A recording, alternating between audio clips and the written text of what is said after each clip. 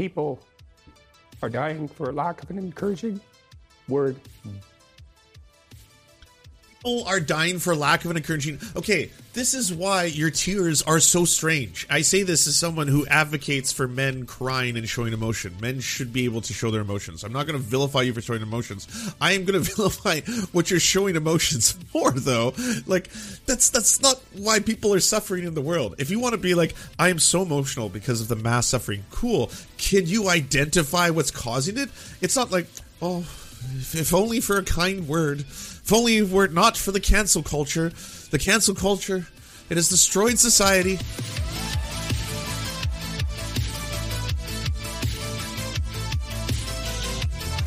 From London, this is Piers Morgan Uncensored. Yes. Well, good evening Uncensored. from London and welcome to a special edition. He's going to say the N-word so many times. You can't stop him. This is uncensored. He's got free speech. Piers Morgan Uncensored. Dr. Jordan Peterson, one-on-one. He's a clinical psychologist turned culture warrior and one of the world's most famous and infamous intellectuals. His books are instant bestsellers. Tens of millions watch him online. Legions. Again? No, not again. We haven't seen this yet. This just got released. We saw a little 10-minute snippet where Jordan Peterson, actually I think that was like 6 minutes, where Jordan Peterson is talking about the war, and his assertion is that there is a large amount of Hitler and Stalin inside all of us. And because of that, there's no such thing as fascism working from the top down. In fact, fascism is only enabled because all of us are just baby Hitlers and Stalins, and we need to be activated at a certain point. And then once we're activated, that's when fascism happens. Also, you cannot say no to Putin, and so no one can win a war against Putin because no one can say no to him. That was basically the rundown. I know you think I'm being sarcastic. I did an edit of it where I basically tried to like put it down to those points, but like it's not as like, okay, hold on. Up yours, woke. I mean, first of all, Hitler and Stalin were very singular types, and there's a bit of Hitler and Stalin in everyone, so, you know, there's some truth in that. Maybe there's more in the typical Russian leader A bit of than Hitler normal. in everyone? Really? There's more than a bit. Why would have Nazism spread the way it did? You know, people think, well, that's all top-down. It's not top-down. The totalitarian spirit is replicated at every level of the society, and so in a truly totalitarian state, husbands lie to their wives and parents lie to their children. And the totalitarian state is actually the grip of the lie. And so, and people will certainly go along with that. I mean we're seeing that emerge here with cancel culture. It's like, lie. If necessary, he'll use a tactical battlefield weapon. Even if it starts World War III? It won't. We can't win against... If necessary. The question from Piers Morgan was, do you think Vladimir Putin is going to use nuclear weapons? He was like, if necessary, we'll use a tactical weapon. Will it start World War III? It won't. What? Vladimir Putin anyways, because you cannot win against someone you cannot say no to. Period. The World Bank already estimated that we've put 350 million people into what they call food insecurity. 350 million.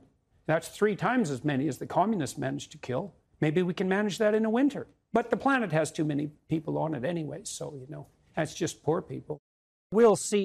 So that was the sample we got yesterday. Today, they've released the full 1-hour debate, uncensored. Jordan Peterson sits down with Piers Morgan. As a fan, swear by his straight-talking guidance. What I've recommended to people is clean up your room. But his outspoken views on issues like feminism. The taming of the wild man, essentially, by the desirable and virginal woman. And if you think women don't want that, then you better bloody well come up with an explanation for 50 Shades of Grey. And gender. You won't use my pronouns, so I'm pretty sure you're my enemy, yes. Yeah, well, I know you think that, but I don't believe that using your pronouns is going to do you any good in the long run. Have made him a lightning rod for controversy. Almost 40 million people have now seen this notorious interview with a British news show. You're exercising your freedom of speech to certainly risk offending me, and that's fine. I think more power to you as far as I'm concerned. So you haven't sat there and... I'm just trying to work that out. I mean... Ha, gotcha. Celebrity friends face criticism just for meeting him. He's loved, he's loathed, but he's never ignored. And tonight, Jordan Peterson is uncensored. Well, Jordan Peterson joins me now. Jordan Peterson, welcome. Thank you. To Piers Morgan Uncensored. I suppose my first question, and there will be people genuinely wanting a simple answer, yeah. but there's a bigger answer too. Who is Jordan Peterson?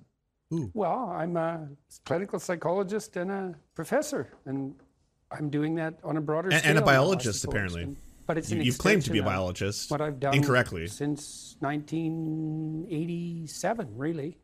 I mean, I taught the same things I'm teaching, although I've expanded them all throughout my academic career, and my classes were very popular, and not popular exactly. The students found them extremely useful. Why have you become so notorious? Because I look at it as, I've actually watched a lot of your lectures. Mm-hmm. I've listened to hours of you and Joe Rogan talking about So have I. I don't see the devil that some people try and portray you as at all. Shocker, Piers Morgan. And it seems to me the one thing we may share in common kind of feels like you're both ideologically synced, you know? You might like some of his messaging. is certainly not intellectual prowess, where unfortunately I'm many yards behind you.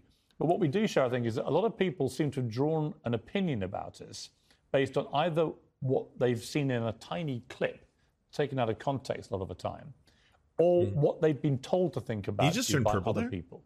Yeah, well, Is that just me, or is that my ADHD? What's going on?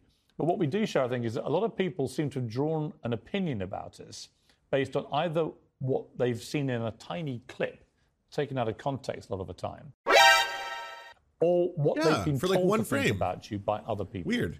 Yeah, well, that's some of it. I mean, I got tangled up in a political controversy in Canada. I mean, tangled up. I put my foot in it to some degree because I wasn't very 100% happy put with your what foot in I it. regarded as government You lied. overreach in relationship to who is in possession of my tongue. And I That's decided a not long what time happened. ago, and really a long time ago, that I was going to say what I thought, and sort of Lie about independent it. of the outcome. You know, You often made a career people out of craft lying. their speech. That's what You know, I happened. could have come here on your show, for example. I spent half an hour thinking, well, what do I want out of this show?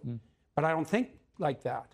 I wanted to come here and have a conversation with you. You don't actually make notes, I'm told, before your big I make lectures and notes, but I speeches. generally don't use them. So I have to prepare, you know. And but are they different when you go on tour? Is every night different? yes, I never do the same. How do you lecture decide twice. what to talk about? Well, at the moment, sometimes I'm taking questions from the audience, and so I just do a Q&A, but I don't look at the questions before I go on stage. And I ask my wife, who asked me the questions, not to show them to me. And then if I prepare a lecture, I usually have a question in mind, often that relates to one of the topics. Yeah, this completely explains his debate with Zizek. Where it really sounded like he had read the Communist Manifesto like the night before. I was like, oh, I have some thoughts and theories on this. My books, but sometimes something I'm thinking about, and then I use the lecture as an opportunity to explore that question and Okay, I'm just going to skip past the fluff piece. I want the meat speak potatoes. freely. That's nothing. That's a peripheral problem, even though that can be serious in and of itself.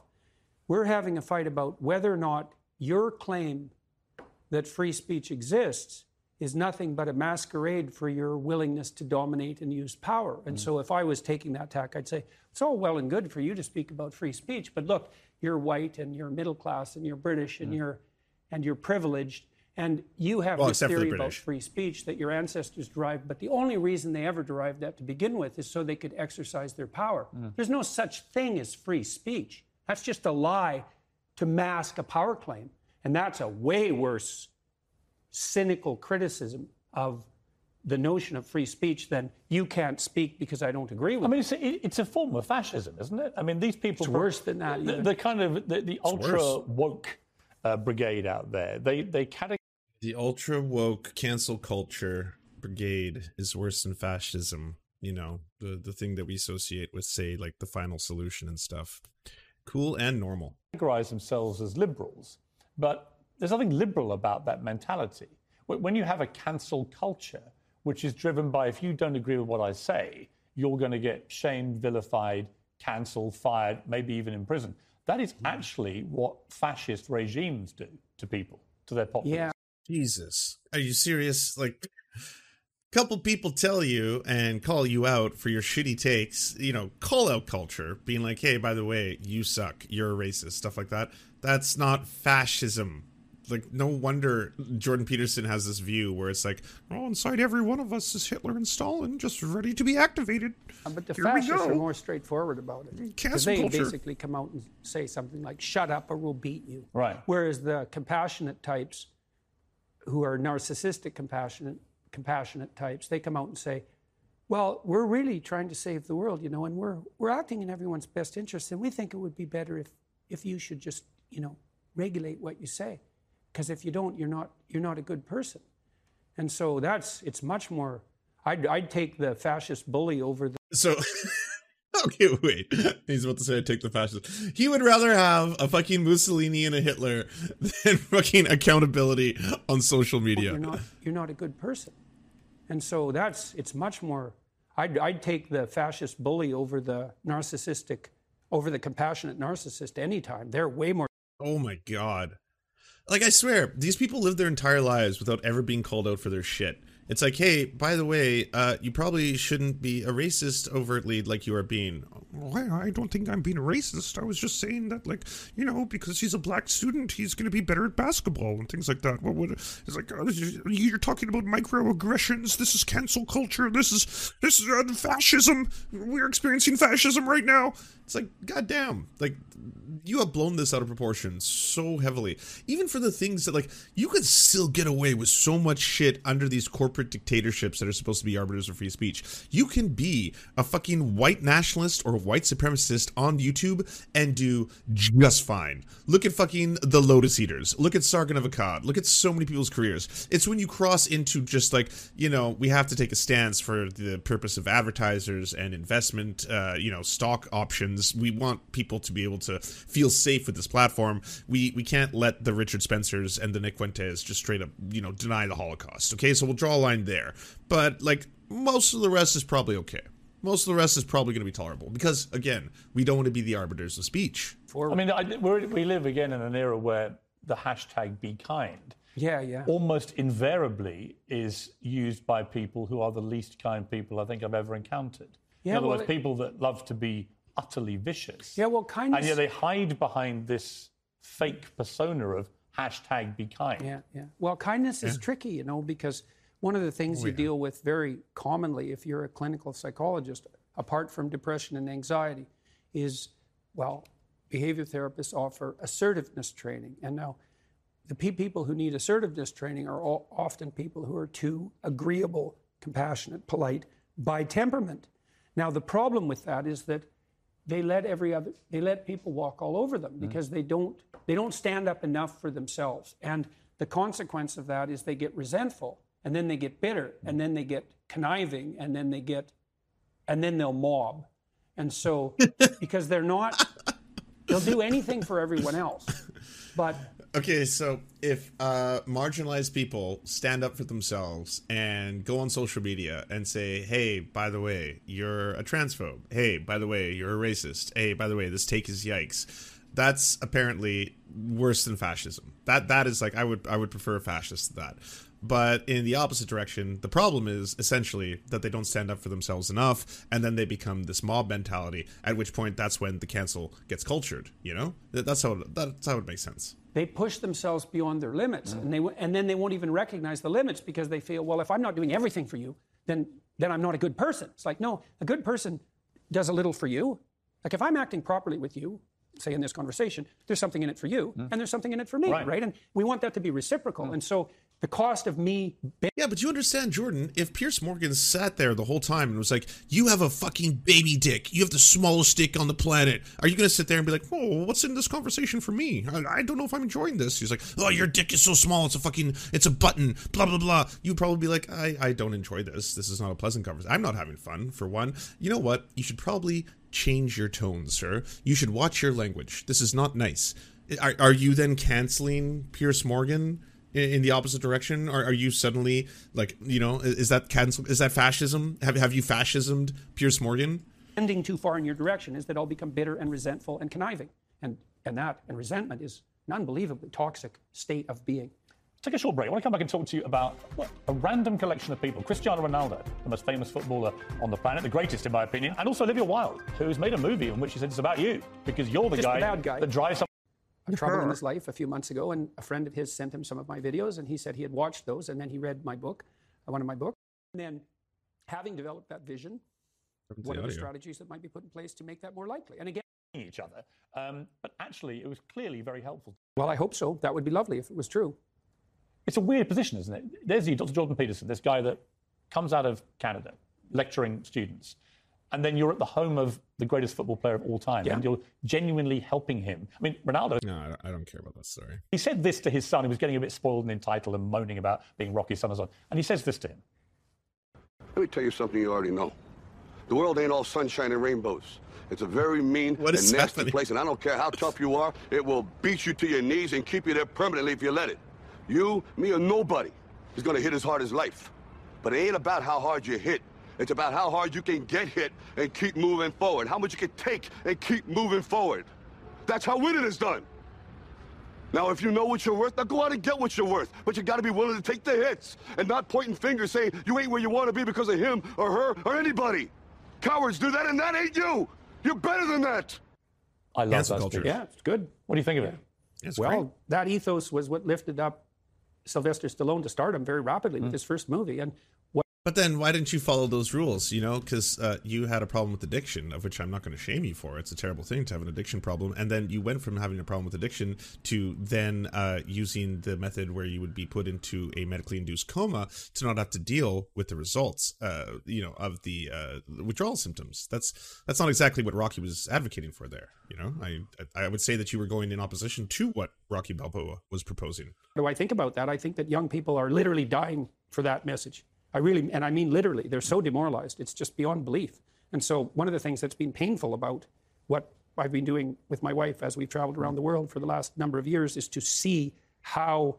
Is this toxic masculinity? I wouldn't say so. I'd say that it is good advice to be like, you know what? Be the best version of yourself that you can be. But to say that like you will be defined in your ability to take punches and be hit is just kind of weird.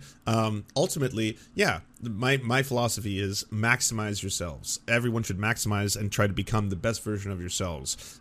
You know, you could probably be healthier. You could probably exercise more. You could probably, you know, educate yourselves more, whatever it is, but also find a balance between that and enjoying your life, because if you don't enjoy your life, what's the entire purpose of having life? But maximize yourselves. But once you understand that framework, then you also have to understand how society itself is structured in such a way that it can be oppressive to different people for different things. And I mean, the Republicans and the GOP and the Conservatives in Canada, they're making it very, very clear who they want to oppress. Like, it's just straight up, we want half of the population, anyone who's a woman, to not have bodily autonomy. We want to just eliminate trans kids from the earth.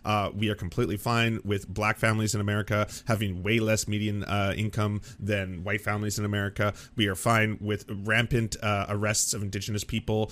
We are fine with Indigenous women making up 50% of the prison population in Canada, despite making 2.5% of the population of Canada. So half of the women in prison in this country are from a demographic that makes up 2.5% of the country, but we're fine with all of this. We want this to continue, and we want these systems to perpetuate themselves and get over and over and over and over and over. Like, you have to also acknowledge that it's not just, hey kid, you know, when you get knocked down, you'll be defined by how you get back up. You know, if you can take a punch, get back up, that's what'll define you. And that's what makes a man. A man is someone who can take a couple hits and then gets back up and goes out and fights again. You know, persistence. That's a man. And it's like, okay, well, yeah, it's a good thing. Persistence is good, and it's good to be able to rise from oppression or adversity. It is. But we can say that and also say that we are also marginalizing and oppressing people at the same time. We can do both things. It's really good if you can take a hit and get back up. It's also probably not a healthy society if we're kind of stratifying people into groups. Like, you know, the rich and the poors, the white and the black, the cis and the trans, like all these kind of things. Like, we probably shouldn't do that. We can agree with this. Desperate people are for an encouraging word. Let's take a break and find out the what gamers and the normies. I want to know why a lot of young people are very anxious about life. Why is that, and what's the best way for them to come through it? Yep. We'll deal with that after the break. More from Jordan Peterson in a few minutes.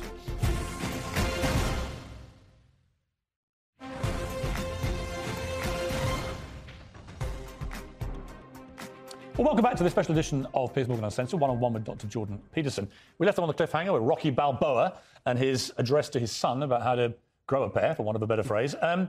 This idea that Rude Goblin says, I think the issue is sort of advice and mentality is that you beat yourself up for failing or giving up or for not being strong enough. We're completely inundated with the get over it and move on message, but not nearly balanced enough with the be kind to yourself when you fail. It's okay to let things go message. Also true. That's where I would say we get wrapped into the toxic mask. Okay? That part is a toxic mask. If it's basically that, like, you know, you take a hit, son, you better get back up and then go out fighting twice as hard. And if you don't, you're a coward or a bitch or a fucking pussy or any of these kind of things. It's like, you should also be able to love yourself. That's something that should, you know, it's okay to love yourself, just as it's okay to love others.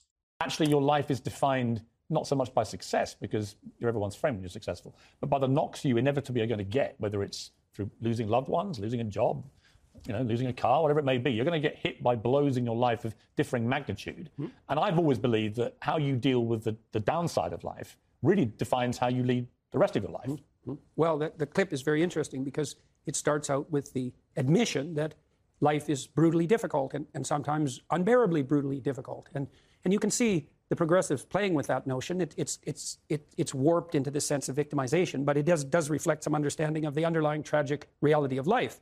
And so it's good to get that right out on the table to begin with. Say, well, you're miserable, you have your reasons, and they might be deep reasons.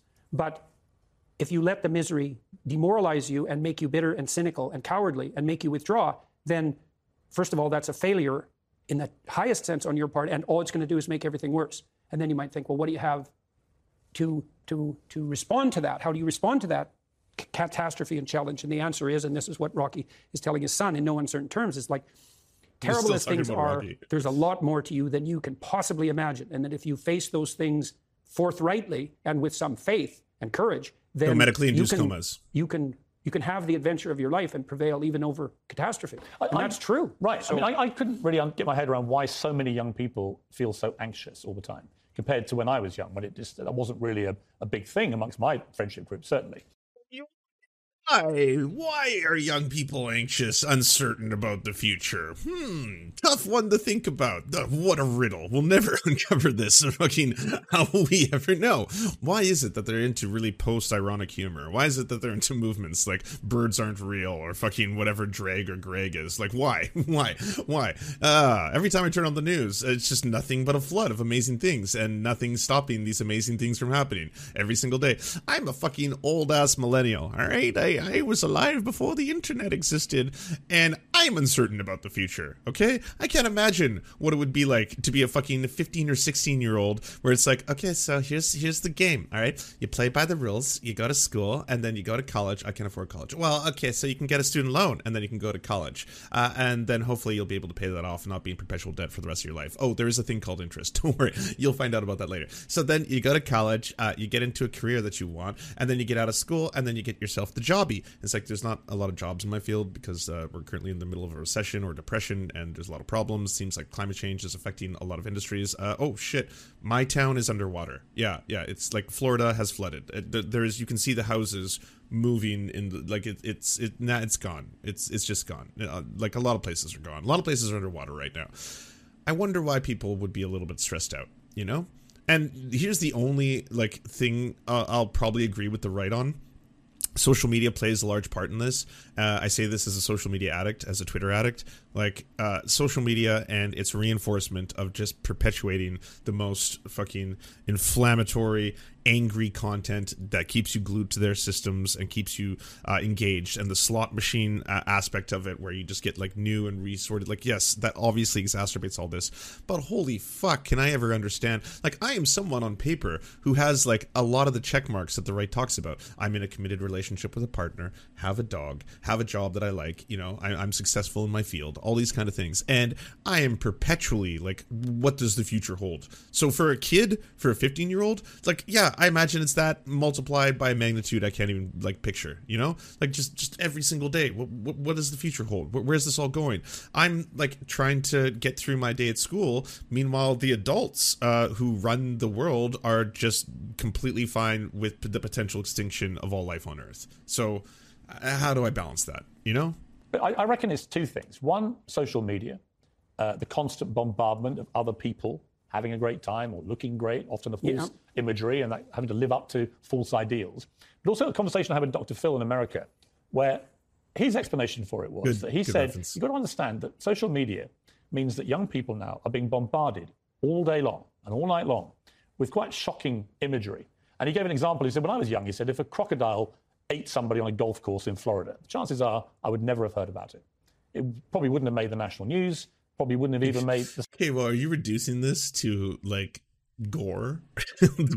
The problem is the images, you know, like if you're a kid on social media for hours every single day, it's not the AI driven capitalist fucking stock enhancing consumer driven fucking watching incendiary content as much as possible.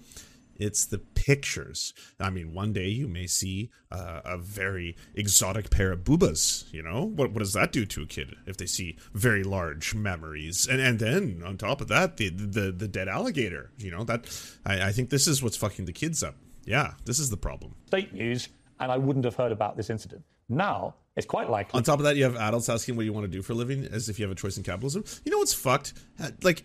the fact that if you go to, or if you socialize with people, you're at a party and you're meeting people the first time, every single person is defined by their jobs, not by who they are. It's not like, so what are you as a person? What are you about? It's like, so what do you do? Oh, I work as an IT manager for a small tech firm over blah, blah, blah. Oh, cool. Why did you want to get into that? Well, it paid better than the previous opportunity I had, which was at a smaller firm, and yeah, I guess I kind of just fell into that. I'll probably try to merge into something different, maybe a different sector, if possible. But that's what I do. Okay, well, that's who you are. You are IT person. That forever. That's the sum total of who you are as a human.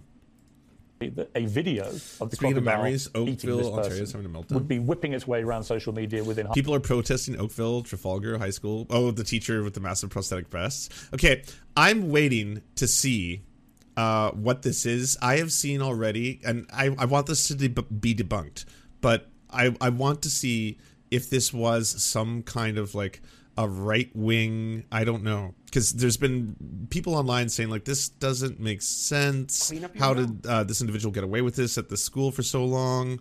What exactly is going on? Samer, thank you. Or Samer, thank you very much. Appreciate it.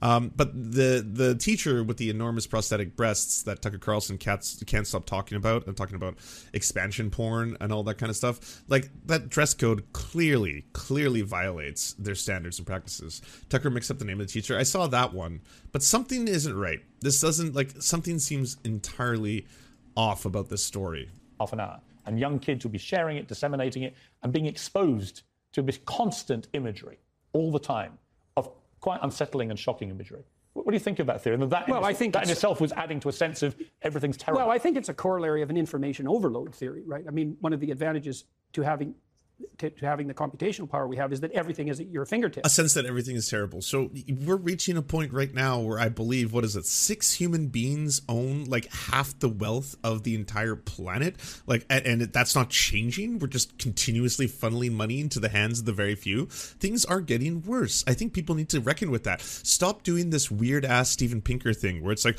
well, actually, by all metrics, the life has become exceedingly better for every single person in every single way. As you can see, complete overall poverty has decreased rapidly, blah, blah, blah. It's like, what if you take China out of your equation? I'm not going to do that. No, I'm not. If I took China out of this, the numbers are really different. Also, I'm not going to change the number in relation to how much abject poverty is. I'm going to keep it at about $2 a day. And like, well, there's a lot of parts of the world where they don't even earn that. Yeah, true. But that would hurt. That would hurt my overall theory, because I have a theory, and rather than trying to find out if it's real or not, I just want to put it out there that life is getting better for everybody in the world.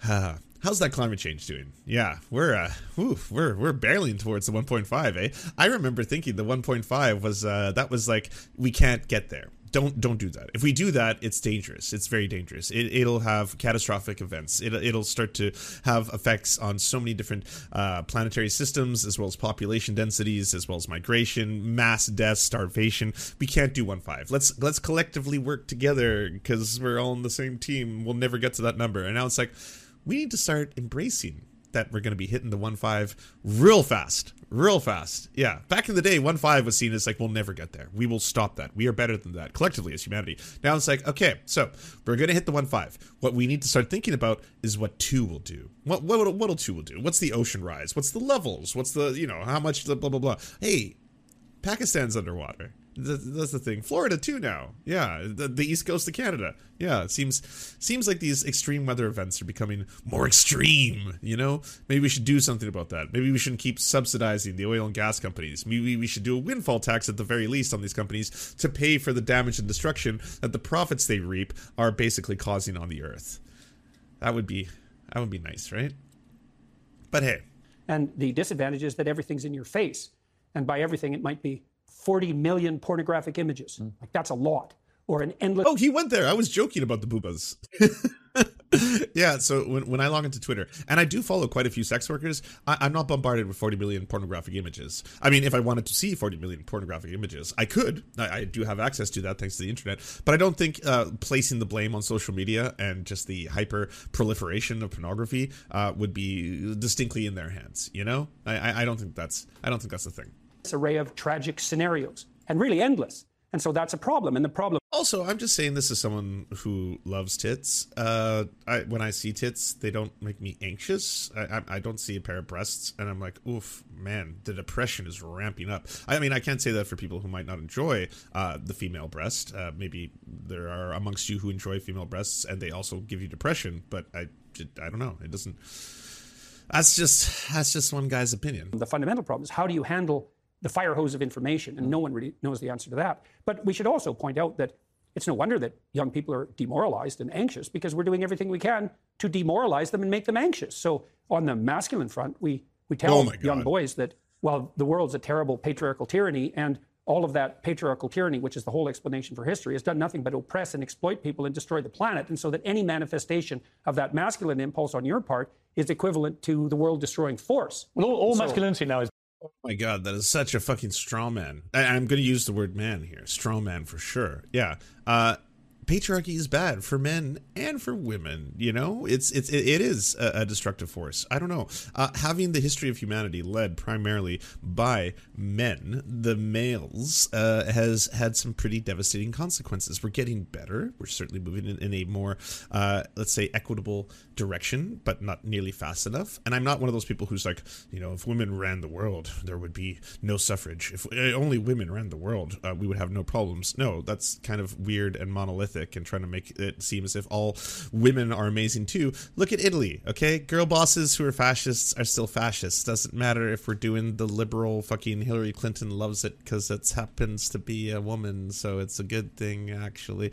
But at the same time, yeah, we should be ending patriarchy. We really should. And I mean, I think that starts from the ground on up. We should stop trying to impose so many things on dudes, Stop trying to make dudes think that they have to be the conquerors. Stop making dudes think that they have to be able to get anything they want whenever they want it. Doesn't matter if it has consent or not, but you're a dude. You gotta succeed. You're a man. Don't show emotion. Be strong. Conquer. Branded toxic. Yeah. And I remember, I think the key moment for me came when Gillette, who'd always had these very masculine commercials with the big guy. I'm here for the lobster daddy tears. There has not been any yet. Makes Vivian Wolf. I've been sad. The thumbnail lied to me. They used, the thumbnail of this has the lobster daddy tears and the sweet salt escaping his body from his all salt and meat diet, but cuddling a baby or whatever it may be. No, Lance, I think you're onto something. Women are supposed to run the house and the home. Isn't the world just everyone's house and home? Stereotypes are totally correct. Women should run global house and home for all time. And also they will clean it. That's the best part about these stereotypes. If women ran the world, they'll also clean the world because they are, predetermined to be cooks and chefs and cleaners. So you can become the leaders of the world. You can be the politicians, the prime ministers, the presidents. You'll have all the positions. And then you can also make the sandwiches and clean up corruption.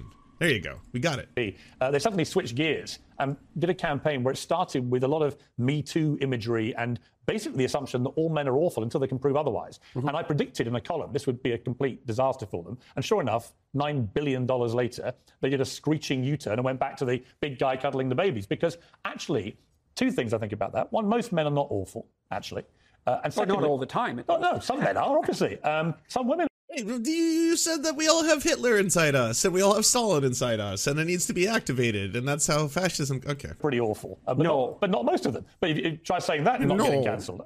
But I think also this thing that you've got into trouble about, which I don't understand why, that you believe that most women probably quite like their men to be strong and confident. Shit, here we go. I don't believe that. All the data shows that clearly. Okay. Across cultural samples and has for 50 years. Plus, everyone knows it. Anecdotally, most... Hey, this is a very generic thing you just said. Like, they want all women want all men to be strong and confident. First off, confident. Yeah, everyone likes confidence. Doesn't like confidence is infectious. Confidence is reassuring. Confidence is nice.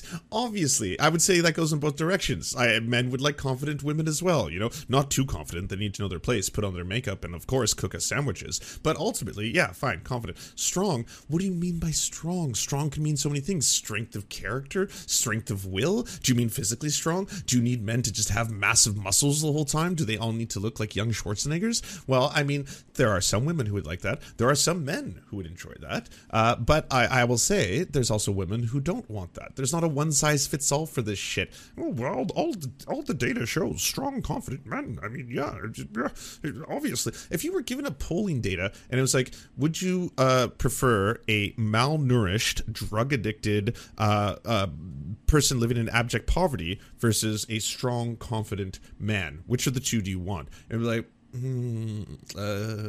mean, I don't really want to have someone who looks like they're on steroids, but the other option, okay, let's go with the strong, confident one.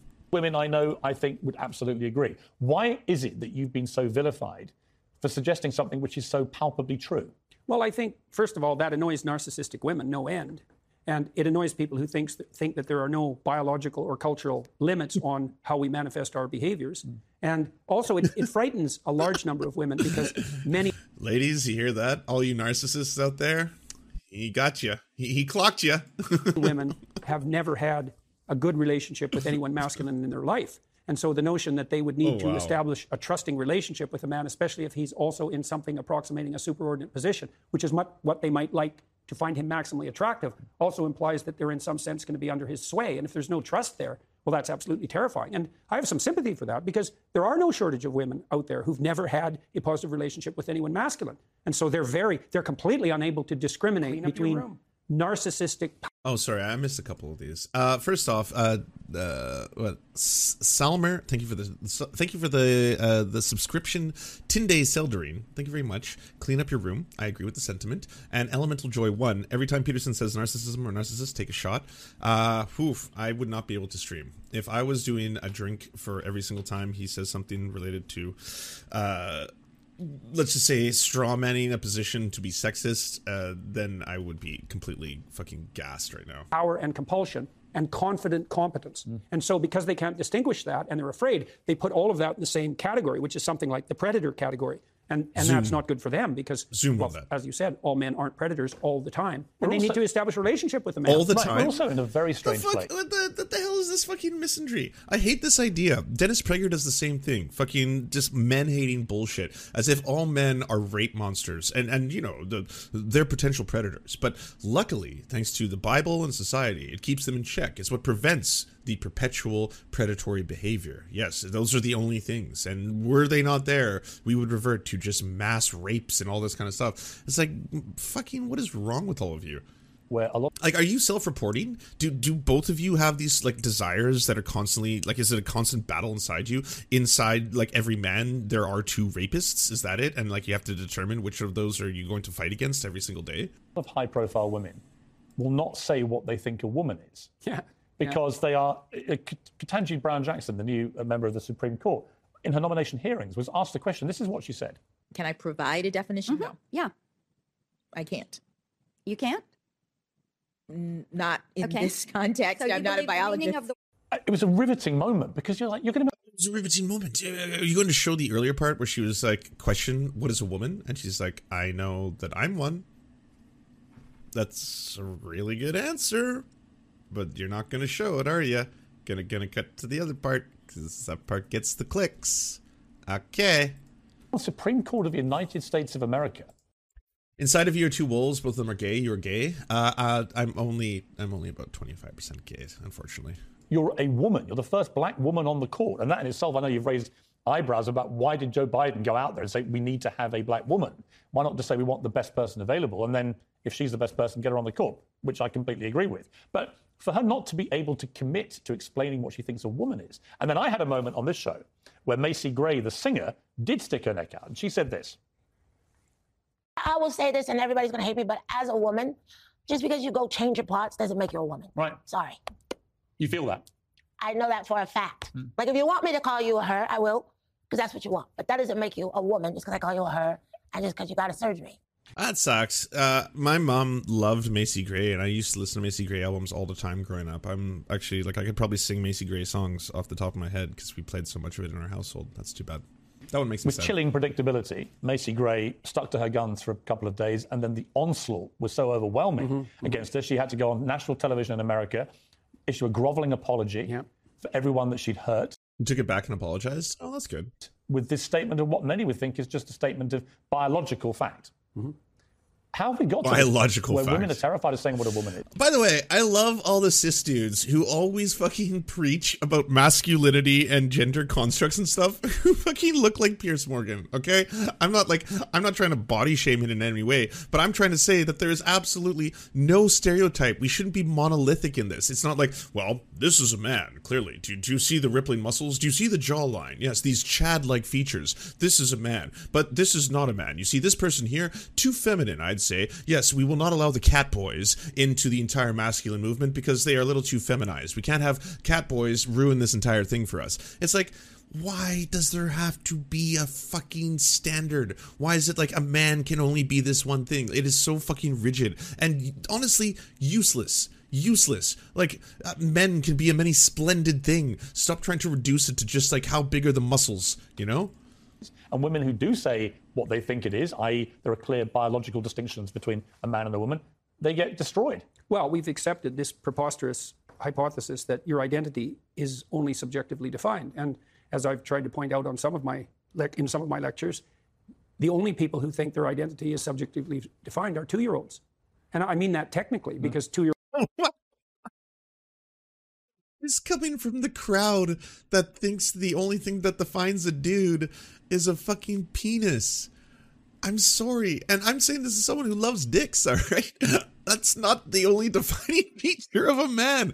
It's so weird. You are nothing without your dick and testicles. That is the only thing that defines a man. A woman must have a birthing womb, for without it, she is not a woman. And it's like, okay, you understand how this all falls apart because women go through menopause. Some women are born barren. There are intersex people. Yeah, they exist, unfortunately. The entire idea of defining yourself based on what is between your legs is just super archaic and weird. It just really is. And it's just silly at this point. Like, we've come so far. Why are we trying to get back to this? Oh, there's just clear definitions. You have to have a cock and testicles.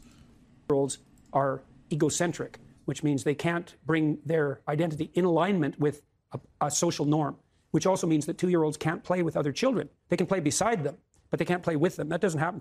John Otto says, my sister had a hysterectomy last week. What do I call her now, peace? Well, obviously you cannot refer to her as a woman because she has lost the birthing capabilities, which means, of course, that you are now going to have to redefine her as something other. Till you're 3. What happens when you're 3, if you're reasonably well socialized or start to move towards that, is that you learn how to negotiate a social identity. And then identity becomes, obviously it has some roots in your subjectivity and in your biology for that matter, but a sophisticated identity is not... I mean, we could stack all the shit above itself right now, right? You could add the fact that they have this weird misinterested take that, like, men are potential predators and rapists outside of, like, you know, things that can control that or tether that. And also the fact that men are defined by their dicks, and that's it. So if you do not have a cock, you are not a man kind of idea. And, yeah, this is where you will find yourself in this weird-ass medieval version of the world. Not only socially negotiated, as the constructivists know perfectly well, but it's got a dynamism about it because it has to be constantly renegotiated. Like, as we're having a conversation here, to some degree, we're renegotiating our mutual identities because we learn something from each other, right. And so we transform. Right. We're also trying to figure out, to some degree, who each of us is in this situation, and then we're also trying to learn, can we play together towards some productive end. And you might can we play together? I just want to know, can we play together, Piers? Let's have some fun. Dragon ask, well, what do you mean play? And say, well, we're trying to have an interest.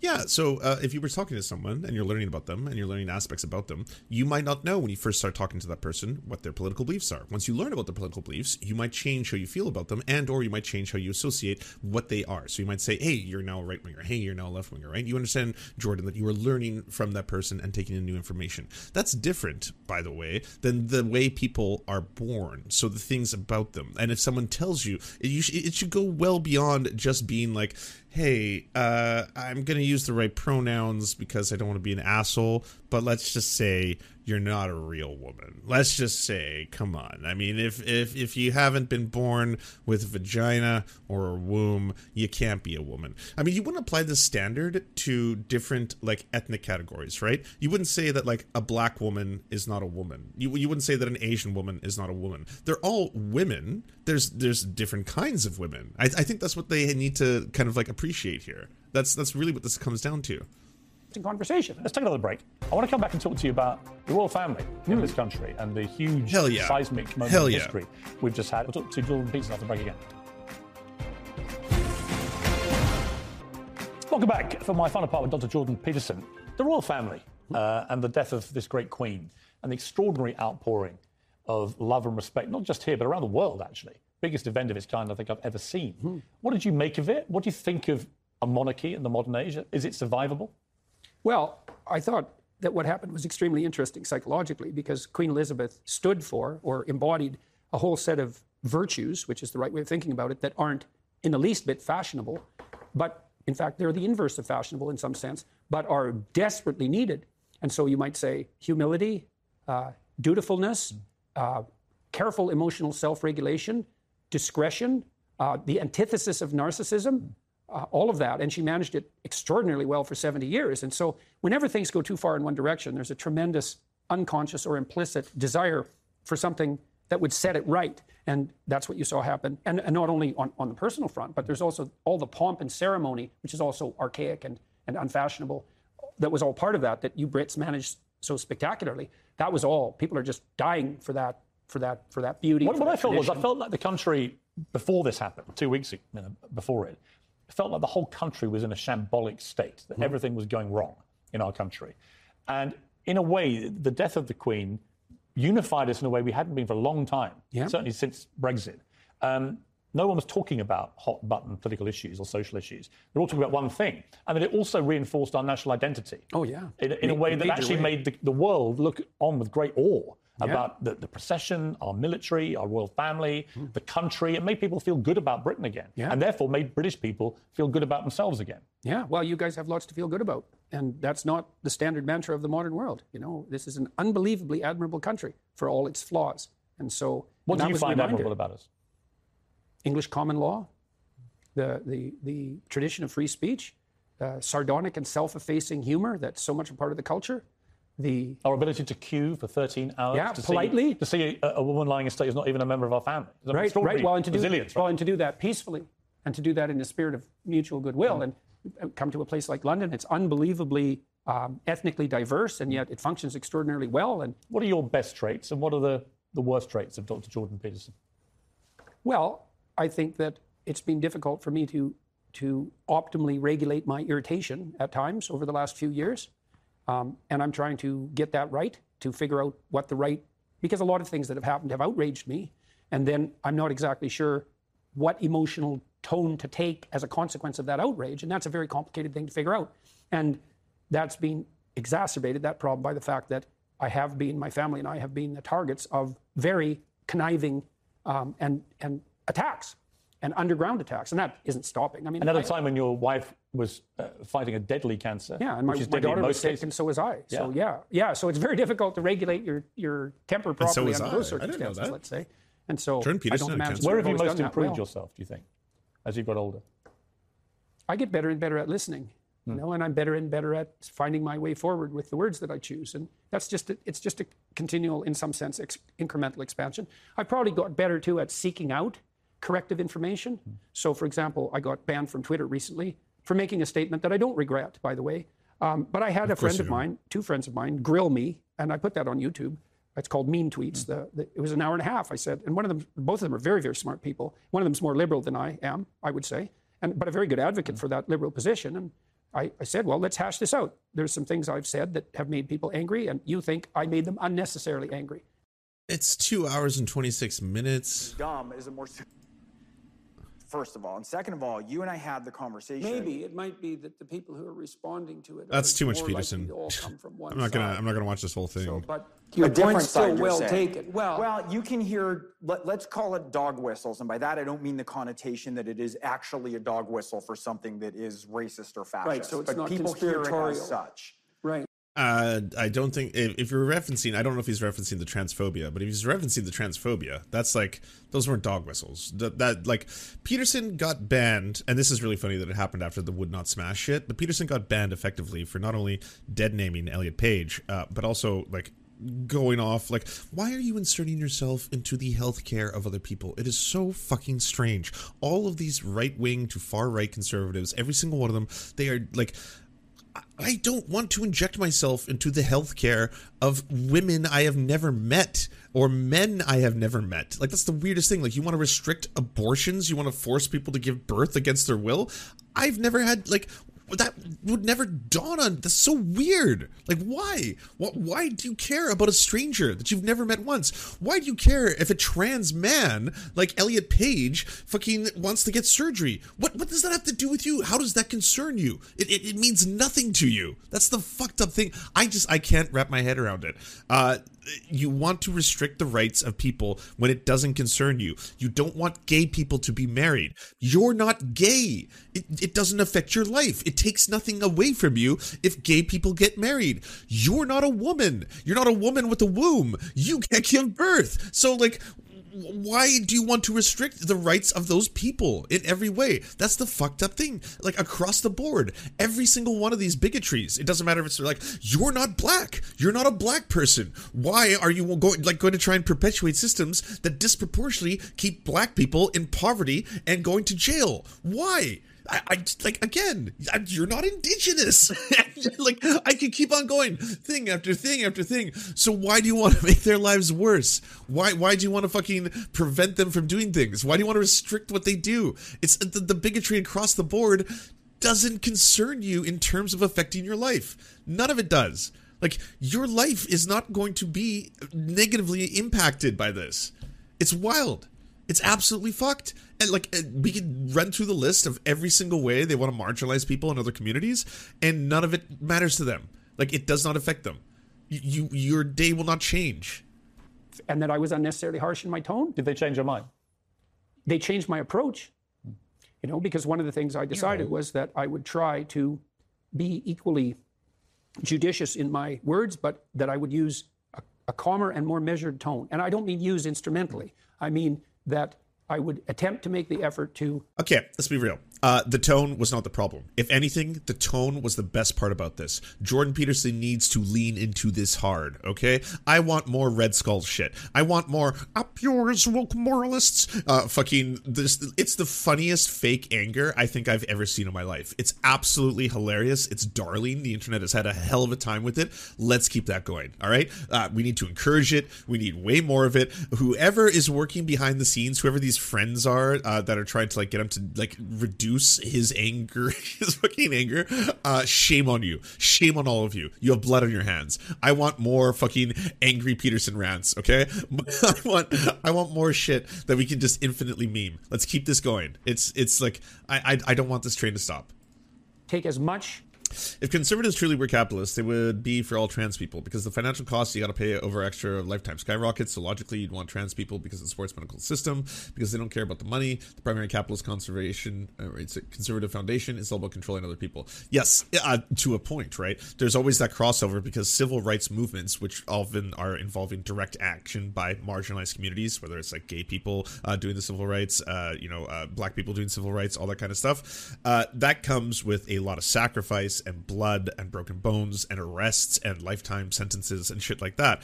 All of that like paving the way for these, Overton window shifts. And then once that Overton window shifts, obviously, from a capitalist and corporate standpoint, they're all looking at that and like, okay, so this is the way the world is now. We're going to start doing the rainbow flags. We're going to start doing the kneeling stuff. We're going to do all the like the Black Lives Matter stuff. We're on board. We care about these issues now because they're no longer dangerously contentious on the streets in the same way that they were, say, 30 or 40 years ago. That's when all of a sudden they jump on board with it.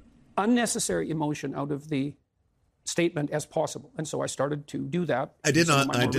I mean, I tried to do that before. I think we saw that in a reason documentary. That my interview with Kathy Newman went well was because I kept my head.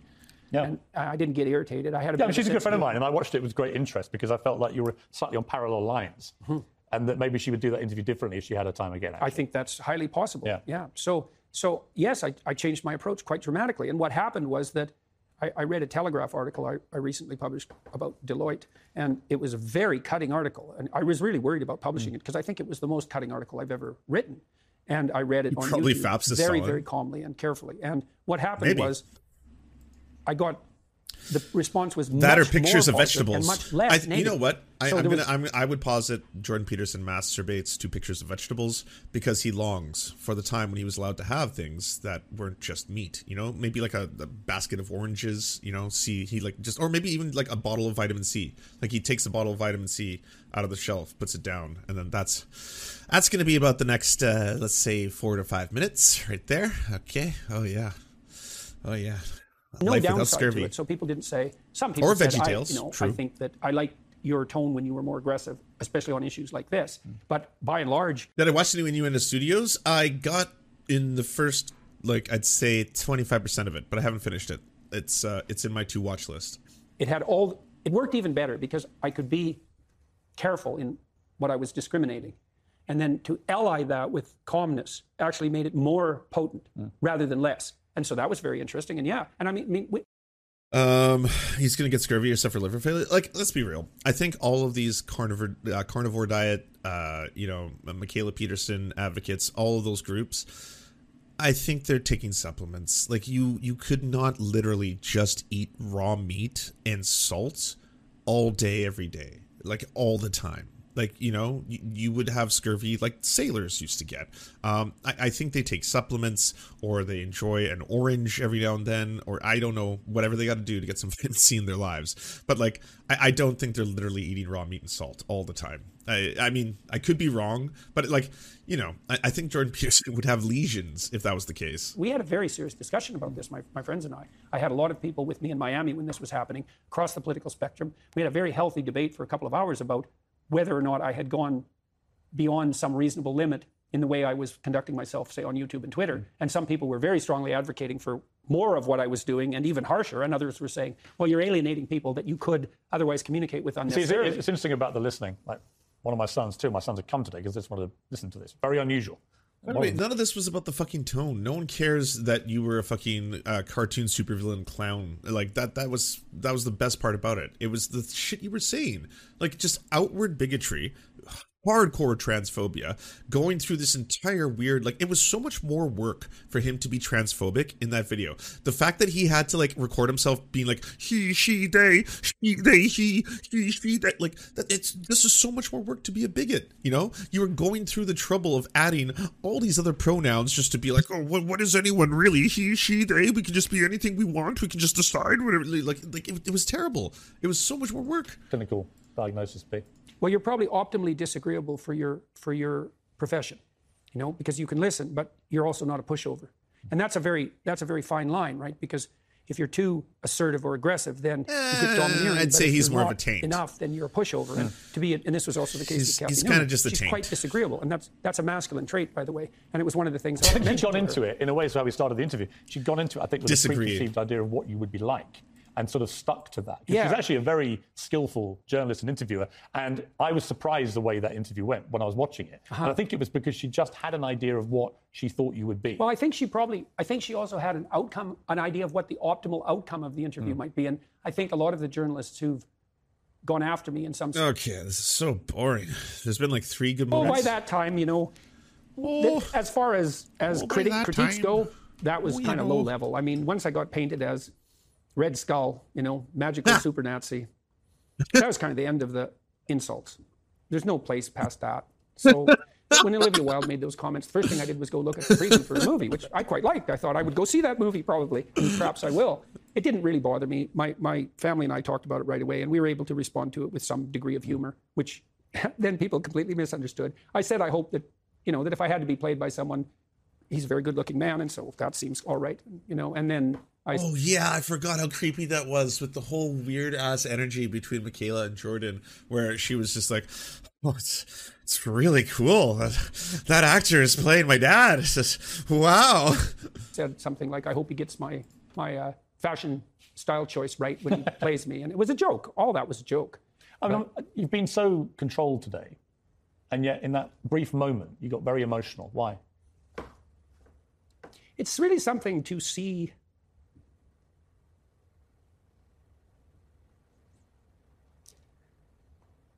constantly. How many? When did you zoom in? Fucking Sky News. All of a sudden, it's like.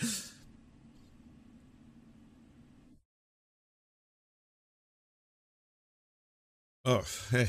People are dying for lack of an encouraging word.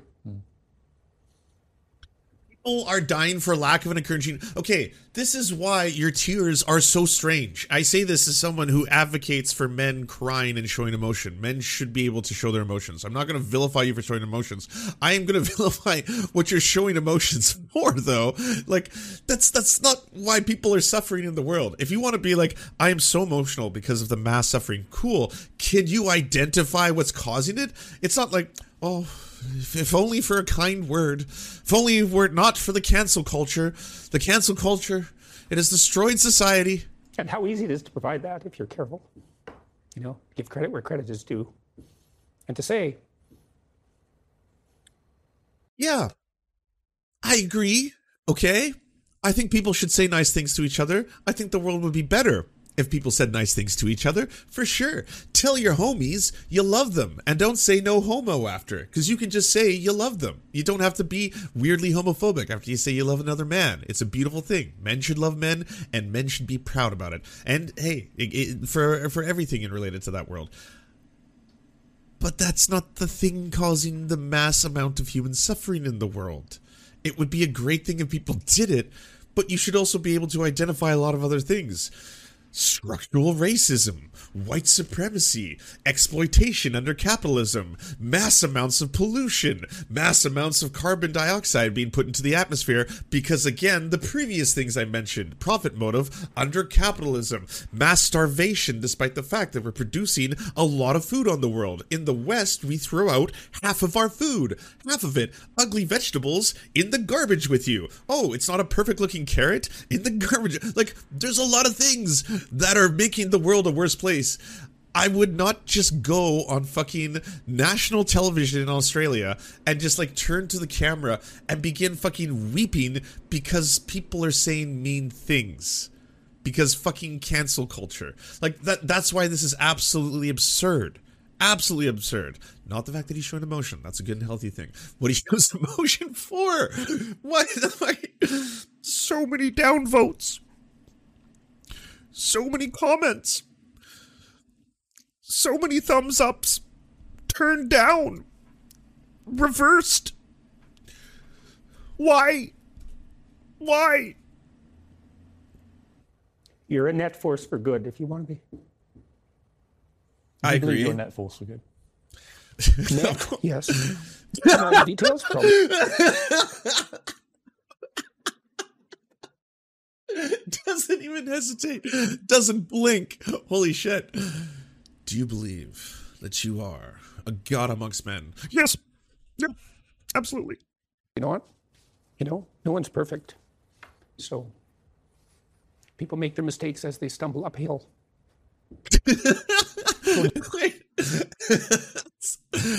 Okay, historically, is this the first time a white dude has admitted to falling upwards in society? Is this the first time we have an admonition of it? Like, a really fucking charitable position here? Yeah, I mean, you lied and that's why you're famous. Like, that's why Jordan Peterson is famous. He lied about Bill C-16 in Canada, and everyone bought it. Like, the center to right across the board were like, holy shit. Oh, wow. They're trying to force you in academia to say Zer? What? Oh, this is compelled speech. This is horrifying. I can't believe the Canadian government has become full authoritarian. Yes, Jordan, come on my podcast, come on my show, come on my fucking... Boom. All of a sudden, Jordan Peterson is on everything. You name it. And all, like, now he's a household name. Now everyone knows the good doctor. Now it's like, oh, yes, Dr. Jordan Peterson. It's been a fascinating interview. Thank you very much. Thank you. You've got this new box set out. Yeah, I'm pretty happy about that. Jordan B. Peterson, 24 Rules for Life. Oh, yeah. How did I come up with that title? Wow. Yeah. And that's not to say that there isn't a whole bunch of people who are white and who have succeeded because, again, the content of their character, it is true. There's a lot of very famous white people who are also amazing people and have succeeded because they're hardworking and deserve everything they have. That's one thing. Jordan Peterson is not that. Jordan Peterson is 100% a grifter who has lied multiple times throughout his career and become famous because of it, and does not live by his own rules, by the way. And yeah, I guess maybe we're all hypocrites. I advocate for a lot of things, and yet I will drive a car, even though I believe that climate change is a really bad thing. I will drive a car. So we try to manage our own hypocrisy, but I wouldn't set out my fucking tablets. You know, I wouldn't come out here and like, here are the laws for life. So say a no, not sorry, Lance. These are the rules you must live by. Okay, do not think anything disparaging about your parents. Pet a cat, like blah blah blah, and come on from on high as if these are the rules. All right, you know what? These aren't the only rules. I got 24 more rules for life that you can buy and learn about. And Beyond Order, fascinating books. They've sold how many millions now? Well, 12 Rules sold 7, and I think Beyond Order is approaching 1 million now. So yeah, they're doing just fine. Just like baffling. The professional liar. He lies all the time. He lies about what he is a doctor in. Like, he's not a doctor of fucking biology. Like, he can't say that. That's not true. You're just lying on camera right now in 4K. He thinks that fucking old urns with snakes on them prove that people knew about DNA before we even had microscopes. What the fuck? This is not a person who should be taken seriously by anybody. It is still jaw-dropping to me that he is. It's really messed up. Ever think you'd sell that number of books? I never thought any of this would happen, you know. I mean, so yeah, I knew when I was teaching at Harvard and at the University of Toronto that some of the things I was teaching were revolutionary. I've sold 7 million copies of the first book and 1 million of the second, and I'm canceled. Yeah, I'm canceled. I'm canceled. I've lost my free speech, I say, on a national news program. Broadcasted globally. God, they took away the free speech again. So you've just been listening to an episode of The Surf Times, and if you enjoy it and want to see The Surf Times, you can go to wearesurfs.com or watch the live shows at thesurfs.tv. And also everywhere social media is sold, basically thesurfs.tv, you'll find us there. Twitter.com/thesurfstv, for example. It would also help us out tremendously if you could leave a good review of this podcast if you enjoyed it, either on, I don't know, iTunes or wherever you're podcasting. Apparently it does help, and yeah, we hope to see you soon. To our gods, Xander Corvus and Peyton L. Just, we are prepared to conduct many a human sacrifices in your honor. To our monarch, Tom Spiker, we are but your humble yet incompetent jesters, trying in vain to bring some levity into your life. To our Lord Trevor R., we give you thanks for this meager plot of land for us to toil away our pathetic existence. To our brave knights, Carl Wauer, Tony, D.M. Rivera, Resident Scarecrow, Sir Nickus, Mayred, Cheryl Alvarez, Reuben Kelly, Brendan, Words Greenwood, Nate, Hegbert Celine, Matthew Scarborough, Stellar Vision, Ariane McCarthy, Daniel Sutton, Coulter Smith, Jenna Tal, Quiet 185, Anna Loves Riley, Omni, Riley and Anna, Poodlehawk, The Tim Caucus, Multimondi, Trevor Janis, Lemmy 101, Anthropophojack, Saren 42, Catherine, Ramon Acosta, Nkosin, Agent NDN, Violent Orchard, Political Puppy, Andreas Chiringuito, Zach Christensen, Todd Buckingham, and Todd Lajeunesse. We salute our mighty heroes off to conquest some bread in some far-off land.